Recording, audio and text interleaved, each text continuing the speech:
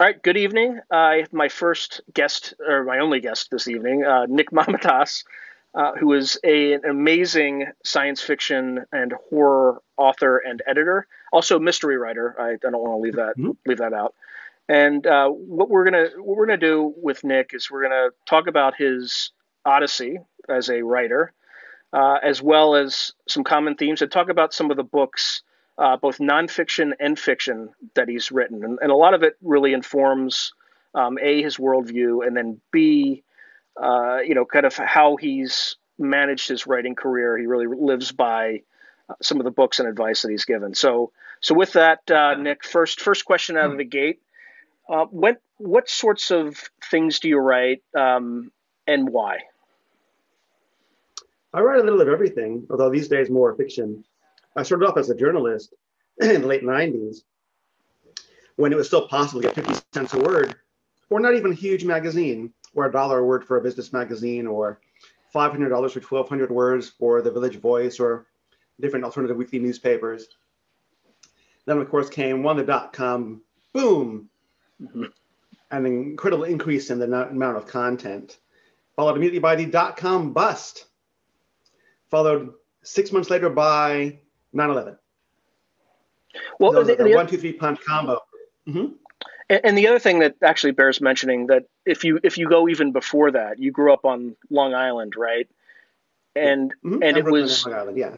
Brooklyn and Long Island, and it was in the shadow of kind of the end of the Cold War. There was like a massive defense industry there, and you Mm-hmm. kind of lived through some of that too. So I'm assuming that was some of the influence in your writing and things like that. But with that kind of as a stage, if you Mm-hmm. actually want to say more about that, would be Sure. yeah, yeah. So like growing up, and talk a little bit about that and how it informs at least your subsequent writing career as a setup. Well, it made college very annoying because I actually went to college in 1989. Hmm.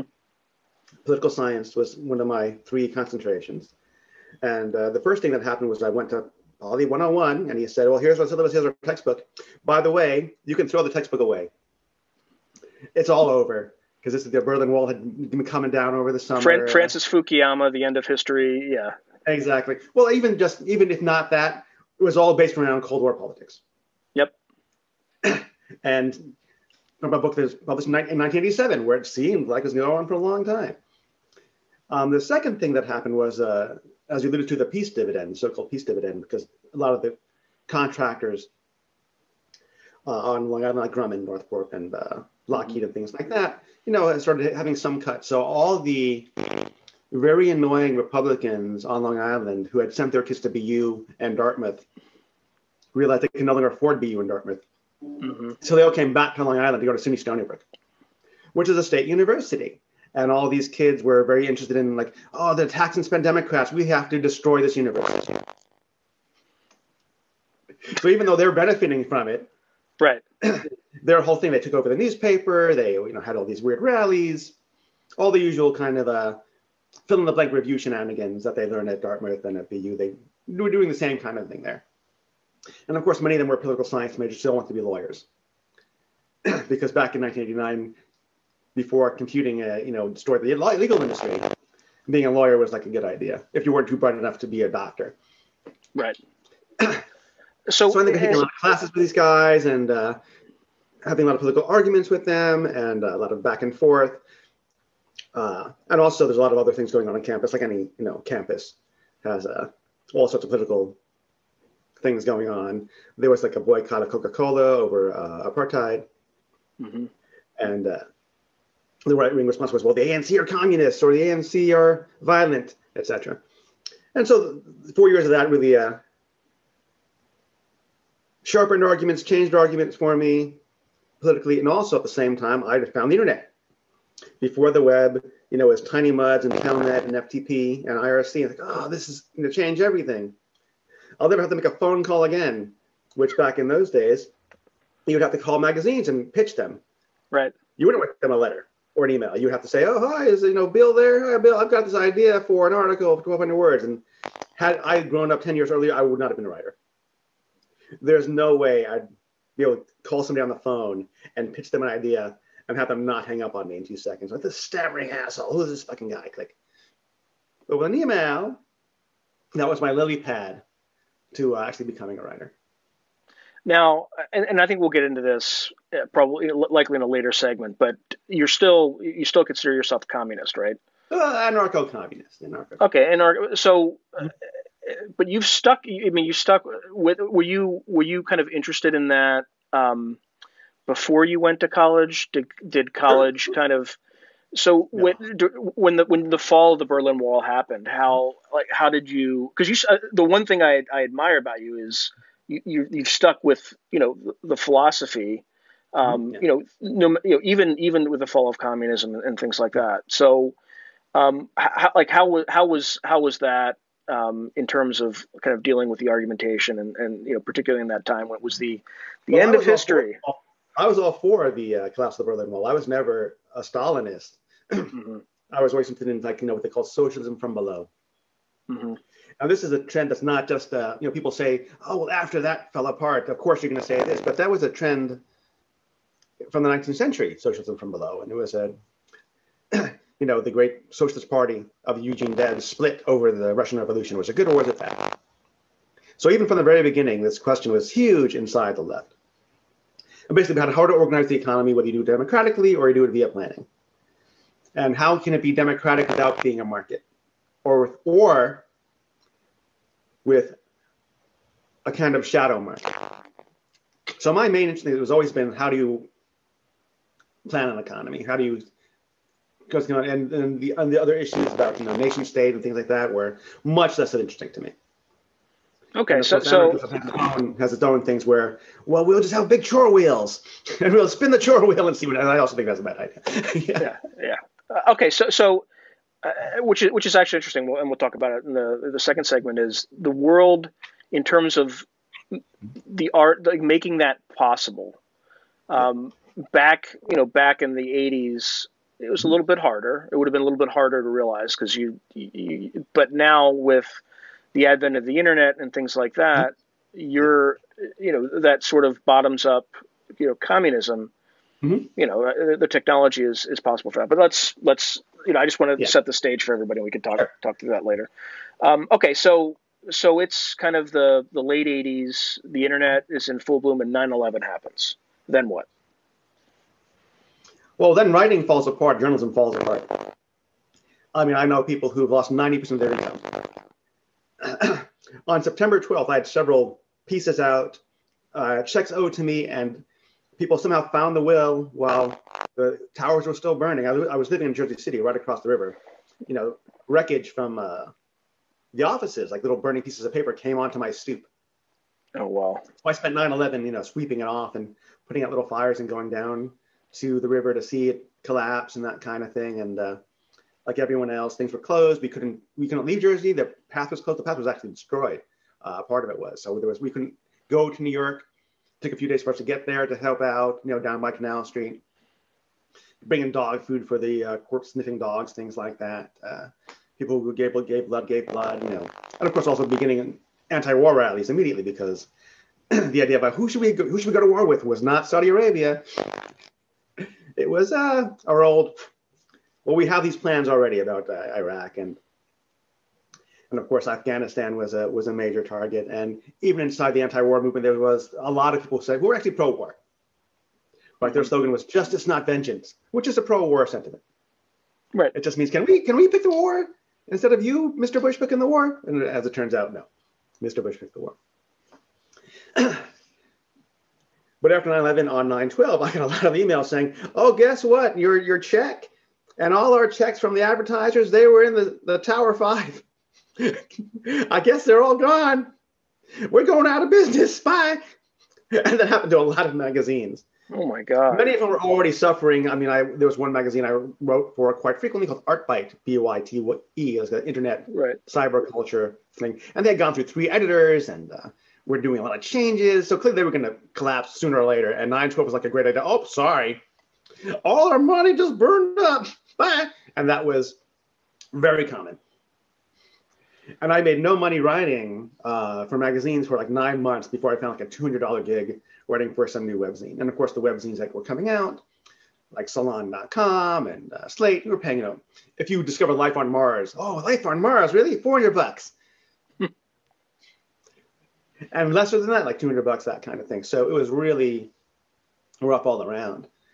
And then I've been writing fiction for a little while, but then I thought to myself, you know what, I might as well write fiction because it's not commercial. So that's when you started writing fiction. You didn't do it in college or? No, I was more interested in like the essay and journalism, and I dabbled in some fiction. I liked fiction. I tried to write a play. I tried to write little stories here and there. But there was always this idea like, oh, I'll write for the newspapers and the essays and then occasionally write fiction, which for many years is how writing a record worked. Every writer had, oh, you've written 7 novels. Well, how do you keep busy? Well, I write for newspapers all the time. I write these personal essays all the time. Or I write, book reviews for fancy magazines. Or potboiling just service journalism.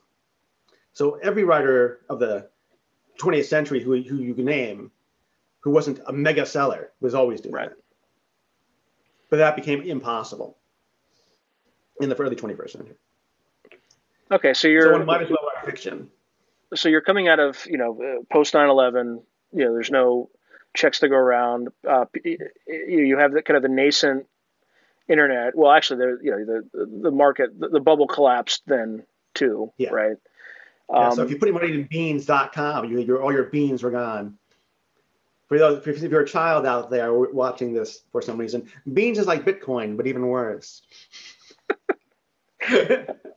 Well, they also had I remember like pets.com and they all went there. They had web TV. We could watch their own little TV shows on the web. And back when it was almost impossible to watch television on the web because it was just extremely slow. People were still having 56K modems and that kind of thing. Yeah, there's a lot of cases like that where they even like Apple had the Pilot, or didn't they have like the Pilot or something like that? And it was a complete Palm Pilot. That's right. Palm Pilot. Yeah. So it was a complete failure. But remember the Newton? It was also a kind of a notepad. That was $500 notepad. Yeah. Okay, so you're in this environment. There's some internet companies that are still around or starting, like Salon.com, that are paying something. What do you do to kind of bridge the gap there? And this is, I'm guessing, this is the genesis of your book, which is now out of print officially. That's right. Starve Better. Starve Better, out of print as of yesterday morning. So Starve Better is a collection of essays and old blog posts and some new material from 2011 where I discuss how to write short subjects to get money fast. Because I've always been frustrated by writing books and say, oh, well, first you got to sit down and write your novel. Well, that'll take a year, 2 years, 3 years. Then find an agent, that's a year, 2 years, 3 years. Then it'll come out and you get your $5,000. But what if I need $50? Mm-hmm. And they might not even buy your novel. And they might not even buy. That's right. You could write a second novel. I mean, my first novel didn't get published. I have friends of mine, whose first novel is their 4th novel or 5th novel or 9th novel. So I wanted to focus on short subjects, basically short essays and feature reporting for the second tier of magazines, not Vanity Fair or the New Yorker, but anything from small men's magazines to the weekly papers I was writing for, to writing features for fiction magazines, like interviewing science fiction writers, kind of like this, except written down.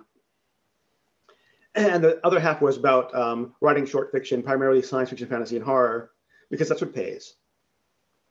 At the time, in 2001, 3 cents a word was professional rate. Now we're up to 20 years later, 8 cents a word. And it's not because science fiction has become more popular, but because it's not commercial. Right? And when someone pays 8 cents a word, it's not because they're making money to pay 8 cents a word, it's because they want to be loved by fans and by writers. And you get love by giving writers money, and then they love you. So because it's not commercial, it is not as prone to the vagaries of the economy.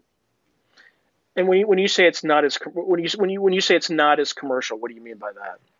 Well, look at major magazines like Apex or Clark's World. They're like a cottage industry. They're like not quite a hobby. They make some money doing it, but no one's pulling down the money that somebody who works at Esquire magazine makes. Yeah. Or even somebody who works at like Iguana World monthly for the Iguana fan is making. So it is their avocation. And major magazines like Asimov's and Analog that have full-time staff have full-time staff because Penny Press also does Sudoku and astrology and word find. Right. And the 4 magazines they have, the 2 science fiction magazines, the mystery magazines, are basically cross-subsidized because they're all printed in the same time at the same place. They use the same office, and because the owner of Penny Press has an affection for the pulps. Okay, so you start writing for science fiction magazines, Yes. and what was your first? As you went through the process, how many? I don't. You probably don't remember this. I'm asking for data, but I want to try and make sure it's not like super specific. But how long did it take for you to make your I know first exactly sale? how long it took. It's been a nightmare. It was 2 years. 2 years. Is that quite right? Actually, it's not quite. Well, let's see. I really started submitting in 1997 fiction, Mm-hmm. and I started publishing nonfiction in 1998. My first publication of fiction was a short story in Tailbones, a now defunct print magazine, but the publisher Fairwood Press still exists. And it was my 13th story. The first 12 were basically me learning how to teach myself how to write. The 13th story was the story that only I could write. It was about Andy Warhol's dictum that in the future everyone will be famous for 15 minutes. Mm-hmm. And I made it literally true. So we follow somebody who's been famous 15 minutes over his period of time. 1,800 words. I got $18 for it. Penny a word. Yeah, penny a word. That's still the semi-pro rate, right? Yeah, $18, man. And my roommate was like, "What are you talking about? Didn't you get $500 last week from the Village Voice?" Yeah, but this is fiction. It's much more difficult, and it is much more difficult to publish fiction than nonfiction. In your opinion, why is that? I mean, I have a theory, but well, there are 2 reasons. One, you don't need to be a writer to write nonfiction. That is, if you can be a subject matter expert, mm-hmm. and they'll work with you to make your expertise readable. So that's one level on which nonfiction is easier to write. Even if you were a journalist, you just hand them the material. You hand them the quotes, you hand them this, and there's no preciousness about it. If you hand them a 5,000-word piece and they have a room for 300 words, they're cutting from the bottom, and the first 300 words are what's going up there. Mm-hmm. So that makes it easier. Also, there's people want to read nonfiction. People want to read about sports. They want to read the news. They want to read about features. They want to read ideas. And fiction, especially short fiction, is not a pursuit that 1 million people want in this country. Maybe there are 250,000 people who are really interested in short fiction. And of course, of those, some segment of them might like science fiction, some segment of them like the New Yorker style fiction. Some of them are really nuts and love literary journals that are backed by universities. So between being 10 times easier to write and 10 times easier to sell, nonfiction pays 50 cents a word instead of, half a cent a word. Right. Or at least back before the internet made everyone a nonfiction author. Right. Every tweet's a press release. Every Facebook post is a feature report, that kind of thing. So, that dictum is kind of, Andy Warhol is converging toward the truth, right? Exactly. So then it took me about another year to sell a second story. And then the third story was published right away. Then the fourth story, then a men's magazine in which I published nonfiction, I saw had published a piece of fiction. It was called Razor. At the time, you might remember lad mags like Stuff and Maxim, which had almost no copy. It was all like, Tara Reid looking cute, and then a pie graph, and then, hey, dudes, here's how you shave, and like a picture of a razor and that kind of thing. Then there were things like GQ and Esquire, which were had reporters like the Norman Mailer kind of business, right. And Razor was in the middle. He said, "Oh, not as stupid as these magazines, but we can't afford to be these magazines, so we're in the middle." And I wrote a bunch of stuff for them about movies and some political stuff and things like that. Then I saw that they'd published a story from a guy in prison. I said, "Well, I'll send them a story too," and they published a story. And they gave me $1,000. And they apologized for giving me $1,000. Which story was that? There were 2 stories that I published. What was the first story? The first story is called The Armory Show, which was about now taking place in the past of 2017. And the 100th anniversary of the famous Armory Show of 1917, which introduced Dada to America. And it's basically about a guy who commits a mass murder as his art, and an art critic stopping him. using her critical power and her fighting ability. And And then it was was $1,000. and so $1,000 for that one, or is it two that you sold? And I saw the second one as well, which is also another $1,000. Oh wow. And they apologized because it wasn't the going rate. The going rate for words in Razor magazine was 50 cents a word.